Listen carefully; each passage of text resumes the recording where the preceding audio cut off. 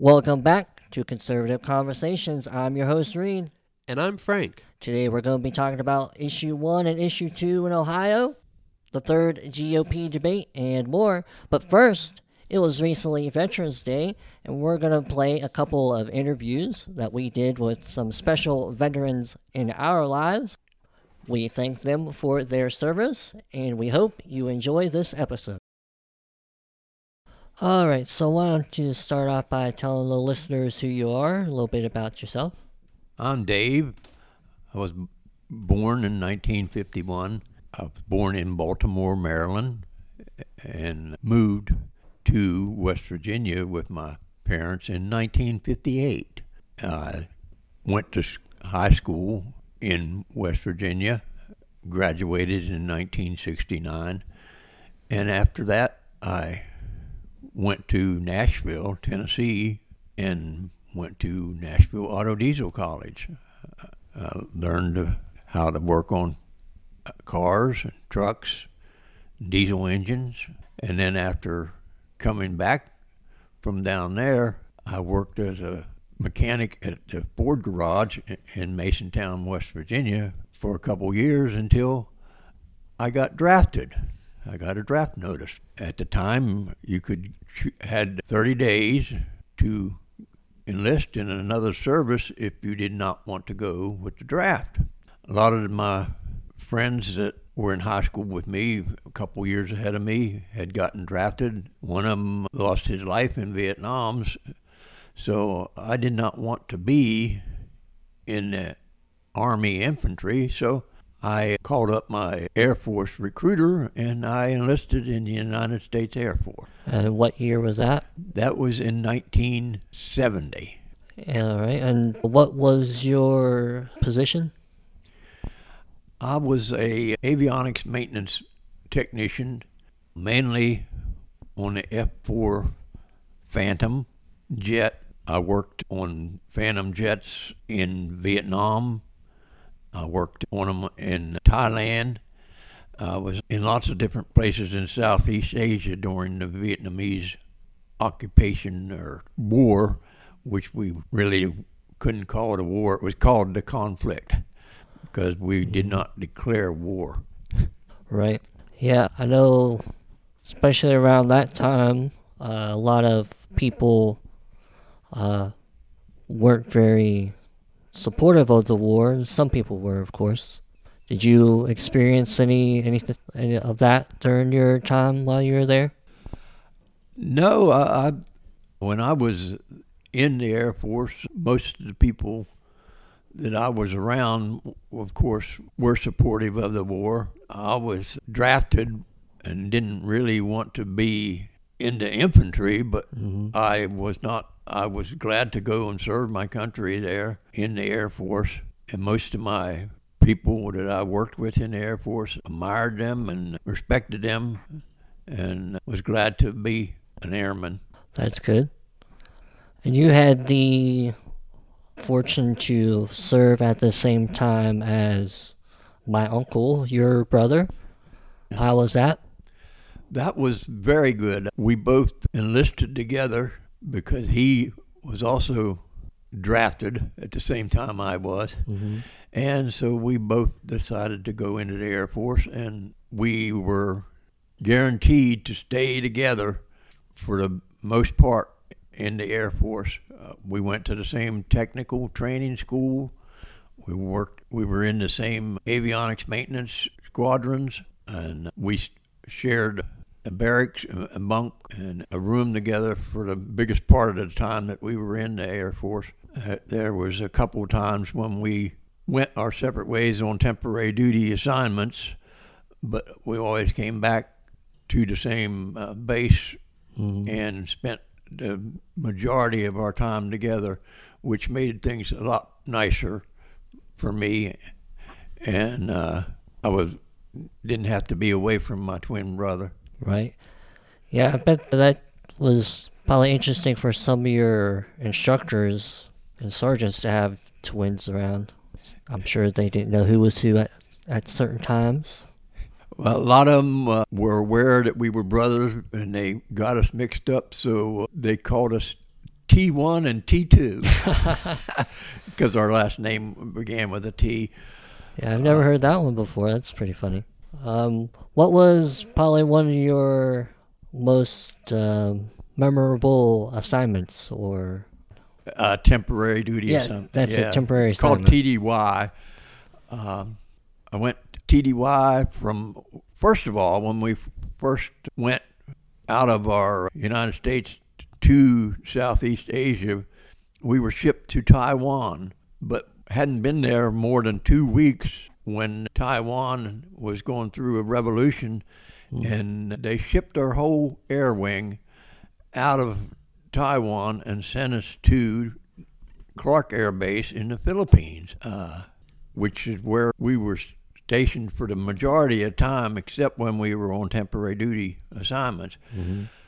One of my most interesting ones was a temporary duty assignment to Utapao Air Base in Taiwan or Thailand, which was where I was able to work on a F-4 Phantom that was flown by one of the first Air Force aces in the Phantom, Colonel Oldham, Robin Oldham.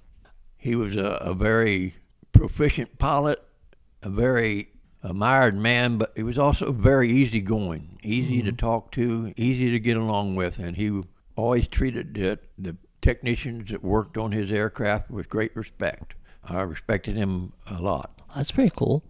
Yeah, I know we've gone to the Air Force Museum over at Wright Pat a couple of times, and we always enjoy seeing the F-4 Phantoms that they got on display there. And you got a pretty funny story about working on a plane one day that you like to share. Yes, I was working on Colonel Oldham's aircraft. I had been called out to the flight line on a code red, which meant that the aircraft was waiting to take off, but the pilot or navigator had experienced a problem. So I was sent out to go see what the problem was. Colonel Oldham was the pilot in the front cockpit, and he had stepped out of the aircraft, and they had a maintenance ladder hanging on the side of the jet. And I went up to check out a system. It was called the INS, which is the Inertial Navigation System. And I mainly worked on these aircrafts when they were sitting on the ground, and the power to them was supplied by a power unit plugged into the aircraft on the ground, and the aircraft engines were not running. And I went up there and I ran through some tests and determined that one of the boxes, control boxes, was defective. And to remove this box, you had to shove the throttles forward. Well, most of the time, working on the ground with the aircraft plugged into ground power, it did not make any difference. You just shoved the throttles out of the road and you took the box out. But me, I wasn't thinking, and I shoved the throttles forward on the jet. Of course, I was standing on a ladder hanging on the side of the aircraft, and the aircraft immediately tried to jump the chocks. And fortunately, the weapons and navigator in the back seat was on the ball, and he immediately jerked the throttles back and shut the plane down. If it had not been for him, I don't know what would happen. I probably would have been sucked into the intake, which was about 3 feet from me, or thrown off the ladder, and the aircraft might have went flying down the runway with nobody in it. So, but to my vast relief, the maintenance man or the navigator in the back seat was on the ball. He jerked the throttles back and shut the plane down and averted this disaster. But I did get chewed out for that a bit. But it was quite interesting. Sure. Let's see. We'll go ahead and So wrap it up here. I got one last question. Today, the military in general has trouble meeting their recruitment numbers. They're not getting enough people who want to volunteer and enlist into the military. So, for any younger people who are listening, what might you be able to say to them to encourage them to enlist into the military, whatever service it might be? I think that anybody in this country owes a great debt of gratitude to the veterans that have served in this service as whatever the branch. And we need people to step up and come into the services, and it's a good way to learn responsibility, a good way to get an education. And most branches will pay if you stay in, you will get college payments. It's just overall, I think, a very good way to learn responsibilities and to help support the security of our nation by joining the armed forces of your choice. That sounds good. And it's also, I think as you started trying to say, it's a good way to learn a skill, because you certainly are taught a lot in the military, as I'm sure you know.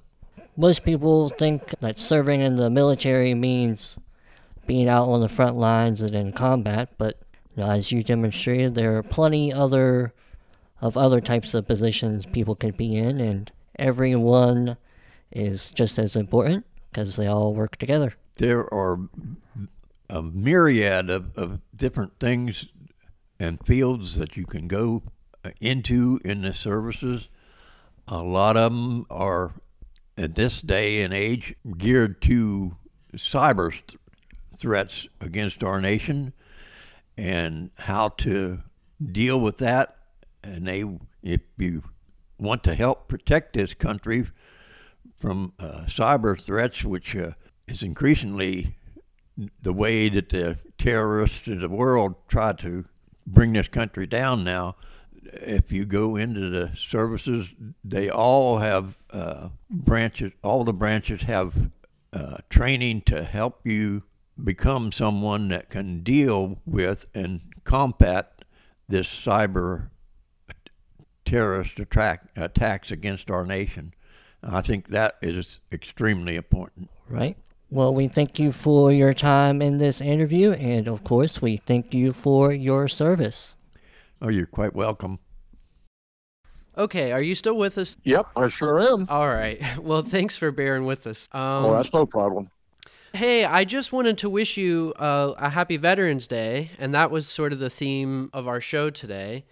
And so we just wanted to talk to you a little bit and, just have us tell you a little bit about yourself and maybe how you got into the Air Force and, some of that.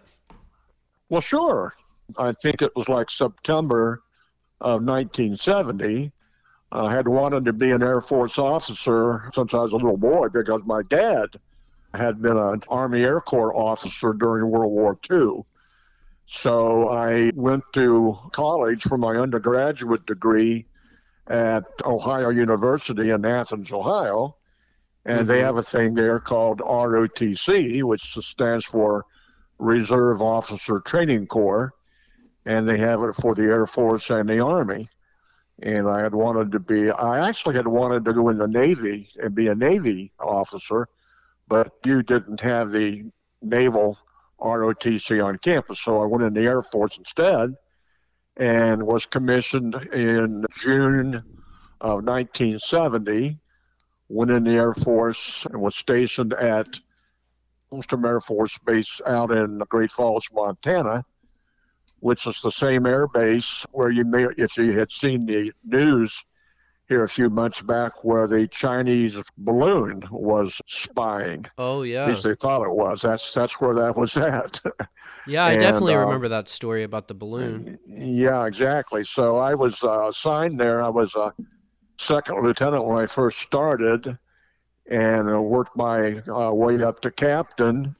I was a launch control officer on the Minuteman Intercontinental Ballistic Missile System. and served for 4 years between, I think it was September when I was in active duty, through about September or so of 1974 when I left the Air Force. I decided not to stay in as a career, but I was very, very well treated. The Air Force was a great service to be part of. They're very, very nice to you, and just really loved it. So had a good time.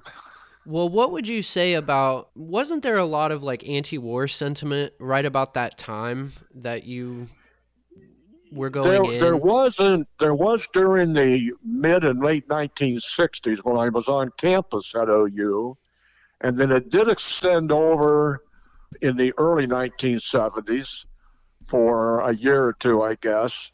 But being on an Air Force base, so we didn't experience any of that. They wouldn't allow it on Air Force Base. You didn't have that. You saw it on, like you're seeing it now because of the Israeli war. You see it on college campuses. For whatever reason, college students seem to get into that a whole lot more than most other people do. Although right now we are seeing a lot of demonstrations in larger cities involving the Israeli war, but I didn't see a whole lot of that. I did see it before I joined the Air Force, but all the Air Force people were very committed to their jobs and very professional and very much, Air Force people, and we're going to be that way. So Right. that's, yeah. But one of the things that I know, since you're my grandfather and my grandmother was going to college there at the same time, was one of the things that happened, I believe, while you two were still in school was the Kent State, Well, ever- yes. right. Yes, I thought you were referring to when I was up in, was actually in the Air Force. No, when I was on campus going to school, we did have a lot of, students that would be very proactive that way. And that was the year, I think it was in 1970 actually, that the Kent State students were in fact shot and killed at Kent State by I think it was the Army National Guard that the governor had brought on Right. the campus. And that was a highly unusual event Right, it that was. should never have happened, but it did. Yes, you're right. But one of the interesting things that that I know is that it almost held up your graduation, I believe, didn't it? Because there was such concern about, Well, it actually canceled the graduation ceremony. The 1970 graduation ceremony at OU was canceled because the protesting was so heavy and so bad and so anti-military that the university itself canceled it, and so we did graduate. Of course, we got our degrees, but we didn't have a ceremony for it. Yeah. But there was Because they some weren't- concern for a while there that you might not get your commission too. Was there not? No, not really. Okay. We would get commissioned. Okay, that wasn't an issue. It was a matter of when was all. They had to reschedule the ceremony I see. Gotcha. because that was the only real problem. And we didn't have the ceremony on campus. We actually had it down at what they call the Ohio University Inn, which is down at the other end of town, and it was in a private, restaurant and motel location. And so we were off campus completely, and the Air Force, both the Air Force and the Army, commissioned all of their new officers down there, and that took place on June 13th, 1970. So Well, that's how very that worked out. that's very interesting. That's just always stood out in my mind that you guys were there, right? Basically Oh, yeah. neighbors to the situation. Yeah, we were right there. Well, that's pretty cool. I know you've always talked about the Air Force, in a positive light, and you say that they were always good to you. So I was just wondering if now, you look at the way the state of the world is, and we have all this activity going on now, and there have been certain reports, I think, that some of the different branches are having trouble meeting their, numbers for recruitments. Yes, huh? And so I was just wondering, given your experience and your knowledge and, the way you follow politics and look at the world, what you might say to a young man who was considering, maybe going in. Well, I think it's a very proud thing for young men and women to do. If you love your country, especially back when I served way back in the 1970s, it was a proud thing for us to do. We wanted to serve. We felt it was our duty to serve. Now, I know that a lot of the young men today don't feel that way, but they should. Our country is the safest. It is the best country this world has ever seen. And our military is the strongest military this world has ever seen. And it always will be. No matter what you hear other people say, the United States Air Force, Marine Corps, Navy, and U.S. Army will always be the strongest in the entire world. If you look right now at the Ukraine war with Russia, can you believe how large Russia is? And they can't even defeat the Ukraine. Mm-hmm. This used to be part of their own country at one time. And that's what I'm saying. So if you're a young man now, be proud to put on the uniform and go into service and serve your time there. Be proud to serve your country and to protect the citizens of the United States, and to realize that you did serve some time to do that. That's what I would say to them. Not to feel bad at all about it, to be proud of it. Well, that's great. I think that's truly, inspiring, honestly. Well, I would hope it would be, yeah. Well, good.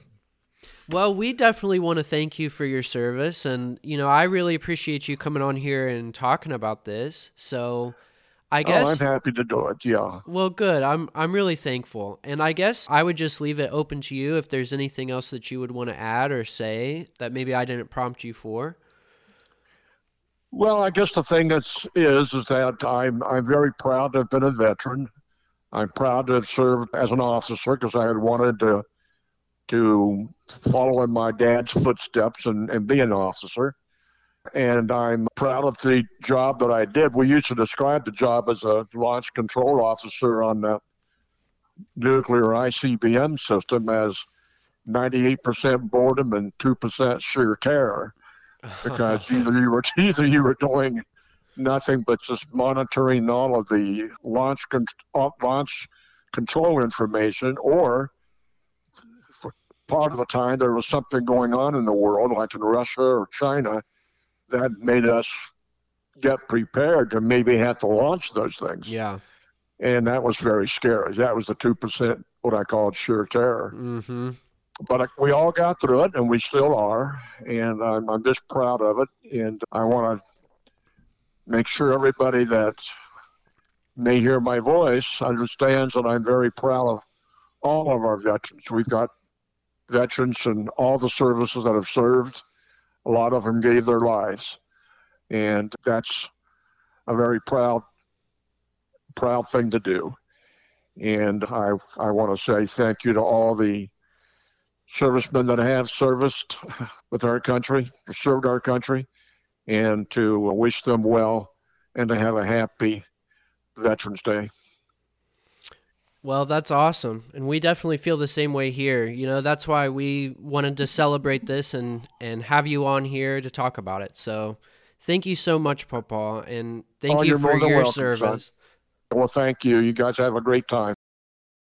We hope you enjoyed those wonderful interviews from the veterans that are in our own lives, and we hope you were able to spend some time or thank a veteran, spend some time with or thank a veteran for their service during Veterans Day.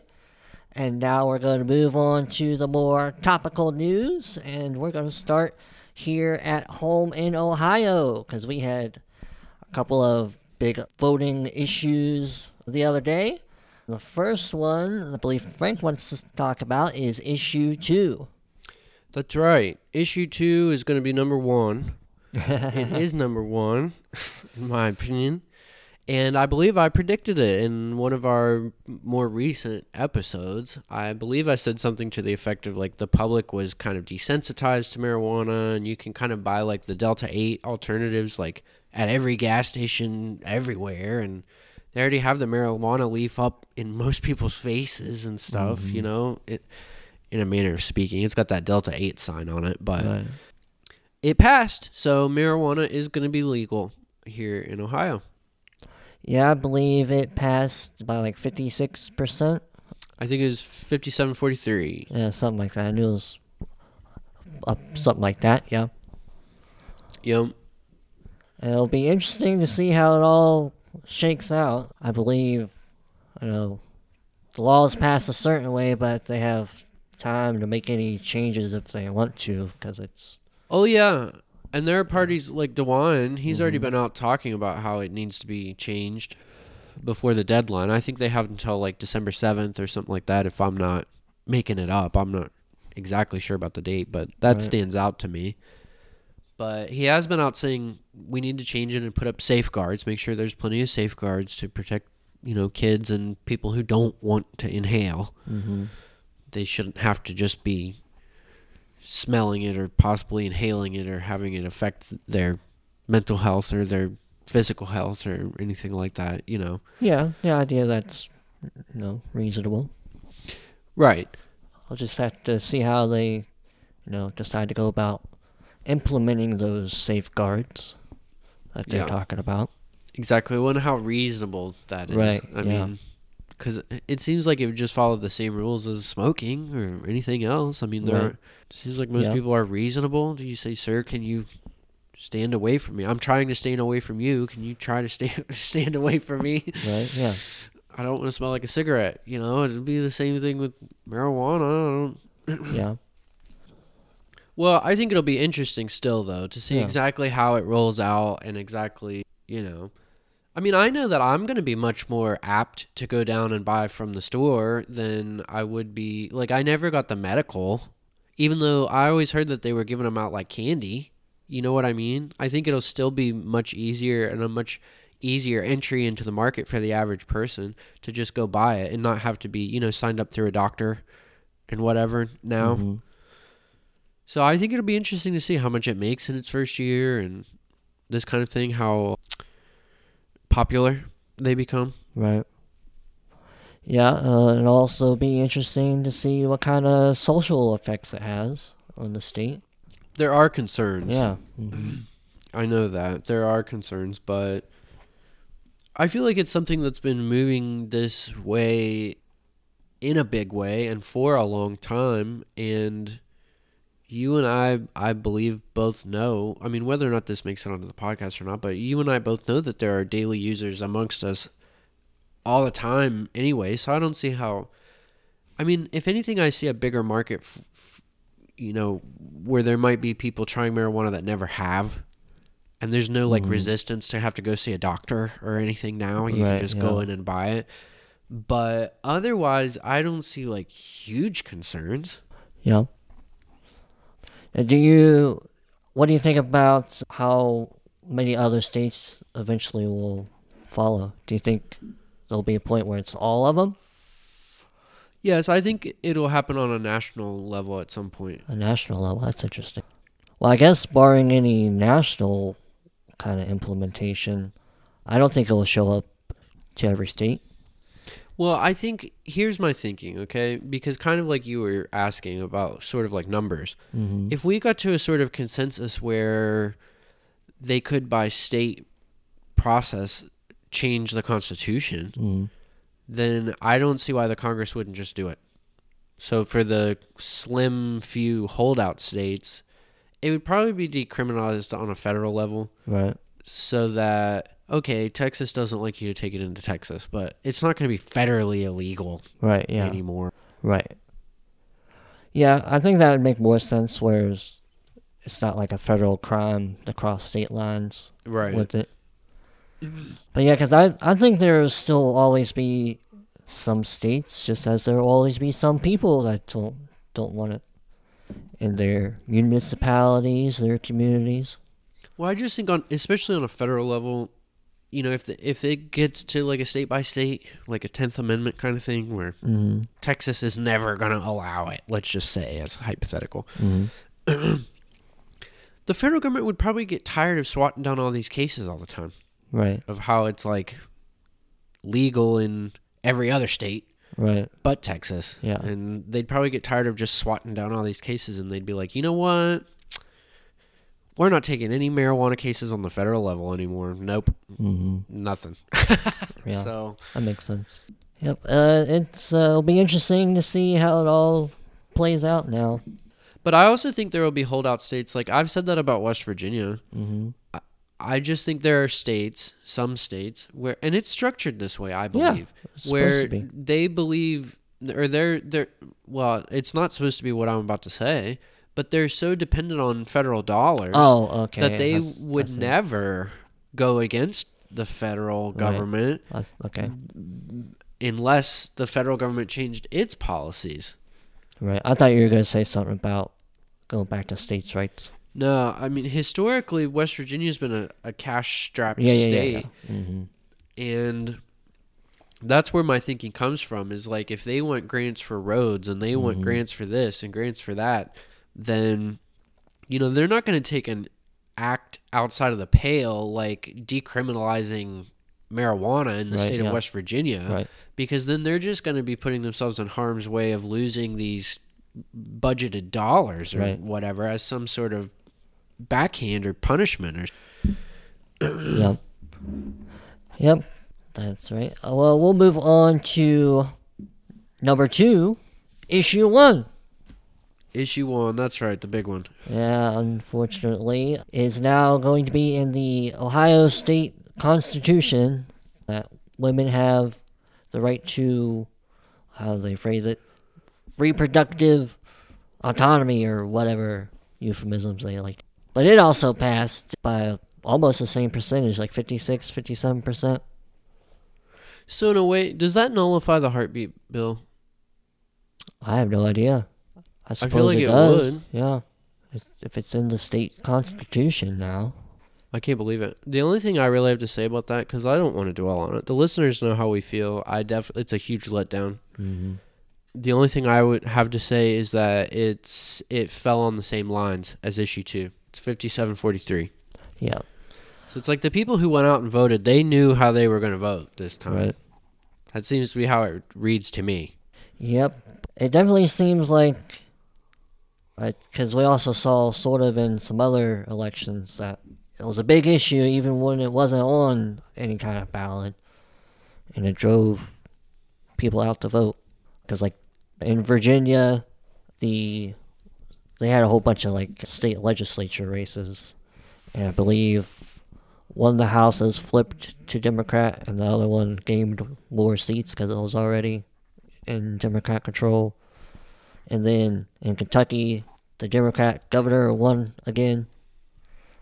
And in those races, the abortion issue was a big issue, even like I said, when it wasn't actually on the ballot. I think it's just a shame. I think it just stems from ignorance. I mean, I hate to say that, but I just think people don't know, and they grew up all their lives hearing that Roe v. Wade would never be overturned, and then they see a Republican Supreme Court do it, and it's like they live in this other world where like it's all doom and gloom, and it's their dark reality is coming true, and they have no rights, and they feel they need to enshrine these rights in the Constitution and stuff like that, and it's terrible what they're doing. It is, and it's just, I know.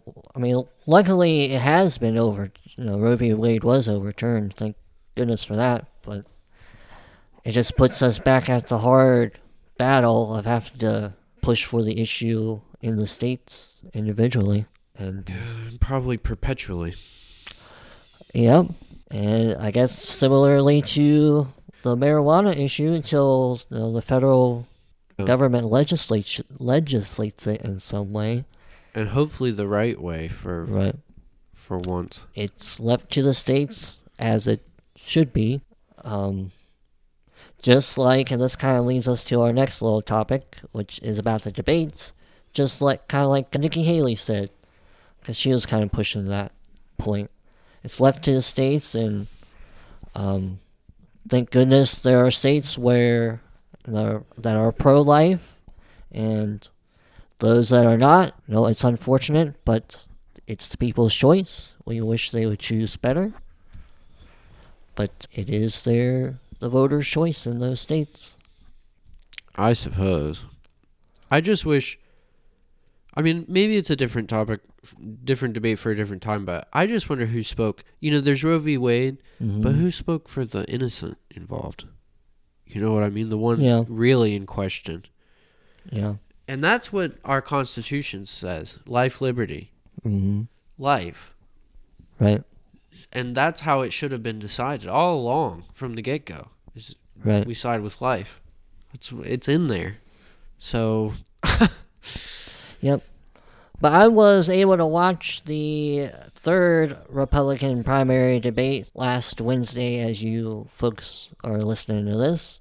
I only watched it once and missed a couple minutes of it while it was live. So I suppose I don't really have too many comments, but it was okay from what I do recall. I don't think there's any super standout moments other than Vivek Ramaswamy and Nikki Haley sharing jabs again. You're scum.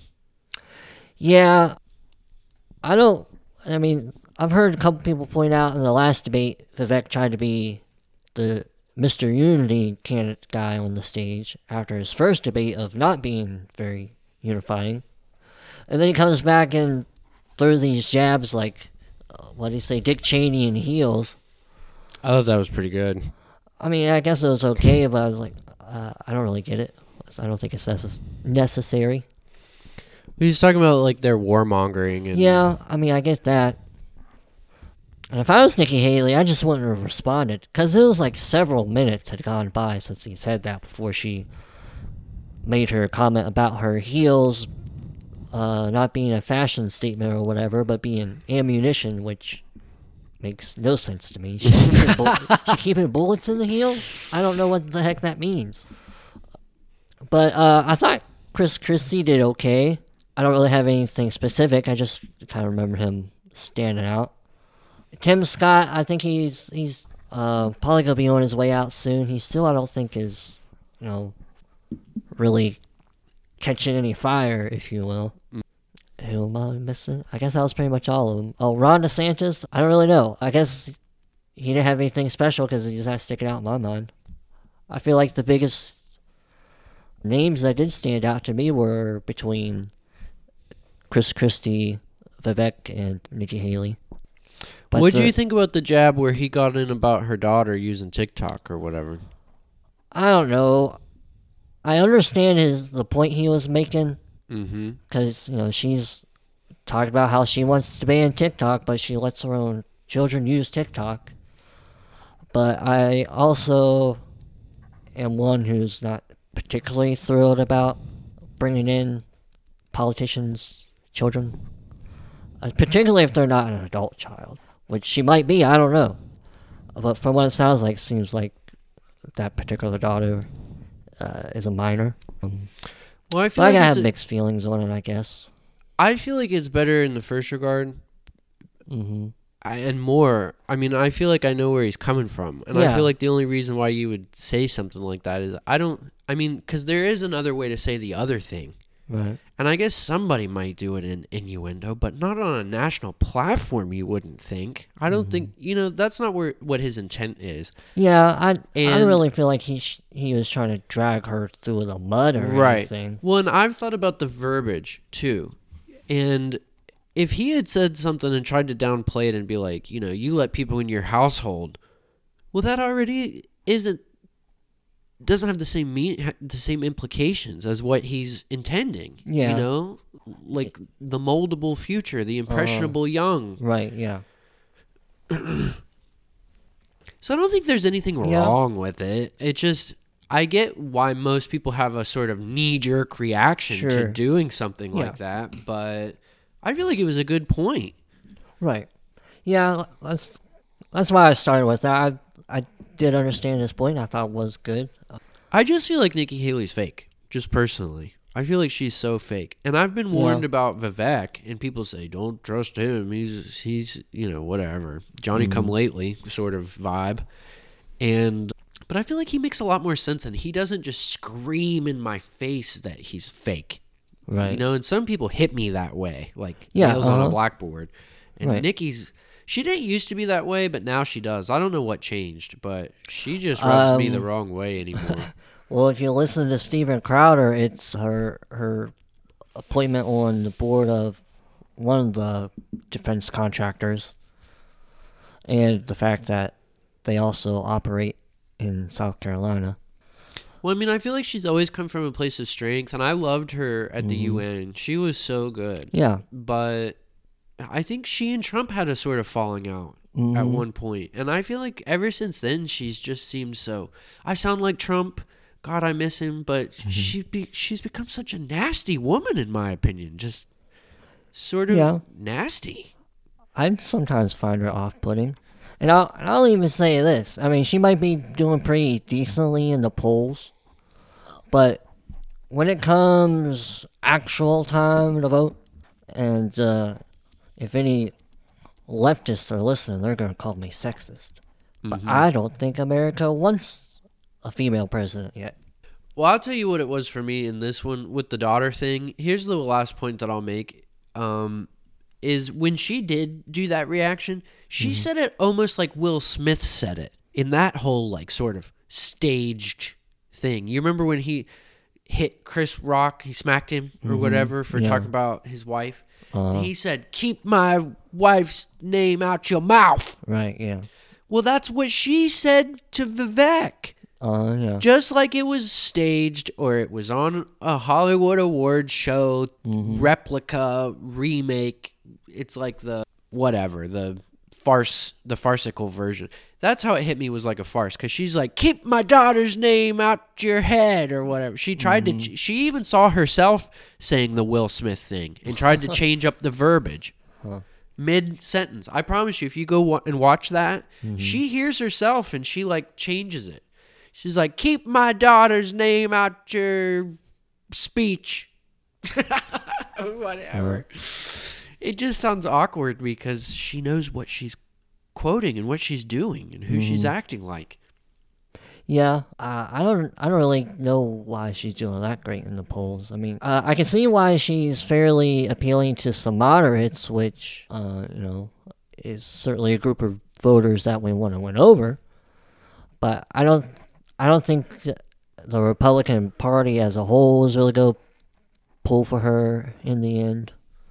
I actually, even though Tim Scott's not doing that great, I feel like he really would have a better shot if other players weren't involved, because ideally some of their votes could go to him. Right. Like some of Nikki's votes would probably go to Tim Scott. But who knows? So we still got a couple months till the first primary or caucus in Iowa. Well, right. And there's still an elephant in the room. Yeah, there's still the elephant that has not been in the room, Donald Trump. But according to the polling, he's doing better than anybody else, even though he's not in those rooms. Yeah. It's a strange phenomenon. Yeah, it does seem strange, but I still don't really buy it. Because in some of the same polls, when they do a test of generic Republican versus, like, Joe Biden, generic Republican does better than Trump versus Biden in some states. So I don't really know how much to take from the polls. I don't really buy them that much. Well, especially this early. Yeah. When, sometimes they don't matter anymore right up at the end. Yeah. Because they don't have anything to do with the results. Right. Yep. And we'll go to another quick topic here. I don't know if you saw in the past, I believe, days, yesterday, Joe Manchin announced he's not going to run for the Senate seat in West Virginia. I did see that, but... Yep. And he's going to be traveling around the country. Did you hear that part? Oh, yeah. I know. Well, it's well-timed, too. That's the other thing. Yeah. Put your name out there. Right. Get yourself in the headlines. Yep. Just about the same time, even David Axelrod, good friend of Obama, is talking about how Joe Biden should think about stepping down or stepping out of the race. So yeah, and Think he's been bought? who? Joe? Yeah. Manchin? Mm-hmm. I don't really know.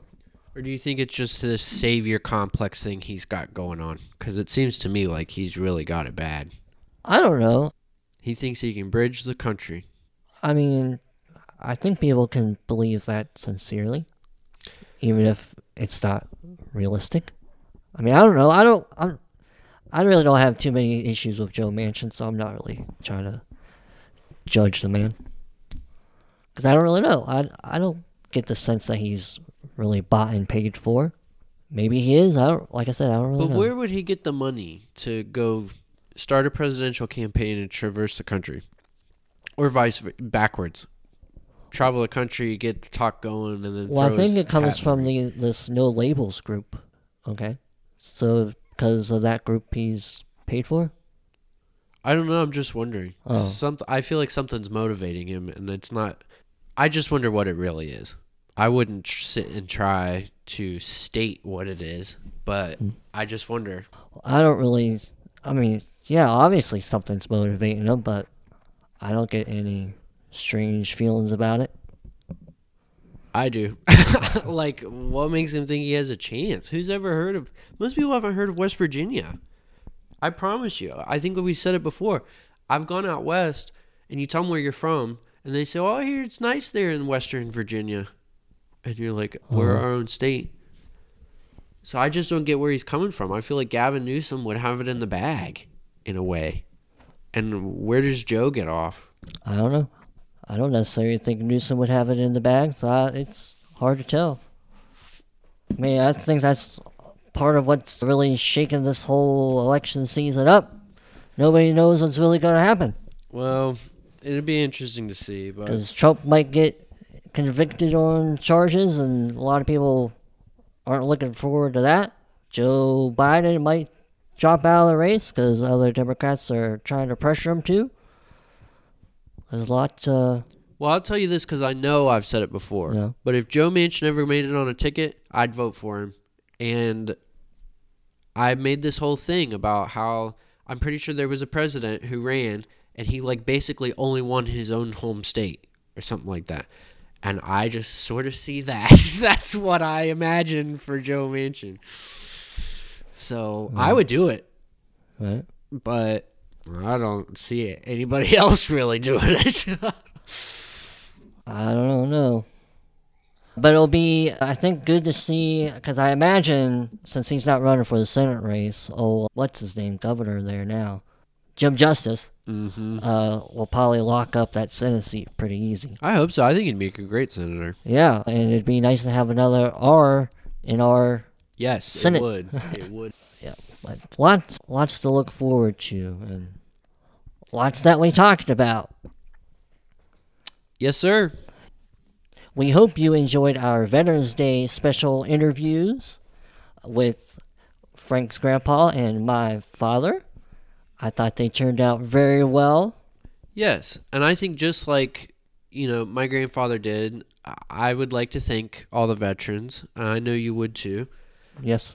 It was great to get to talk to a couple and interview. And, I've never served. I think I'm the first guy in my line in a long time who didn't serve, but I certainly have a big appreciation for those who did. And, yes. I unfortunately can't serve, although I've heard the military is hurting these days, as we heard in our interviews, and maybe they might take a fella like me these days. Who knows? You never know. Right? If you can make it through basic training. Right? And listeners, be sure to subscribe on your favorite podcast platforms. If you enjoy our content, you can check us out on Apple, Spotify, iHeartRadio, and many others. Just search Conservative Conversations. And you can also find us on YouTube. And we hope you like, subscribe, comment, and share with your friends. And as always, we thank you for listening.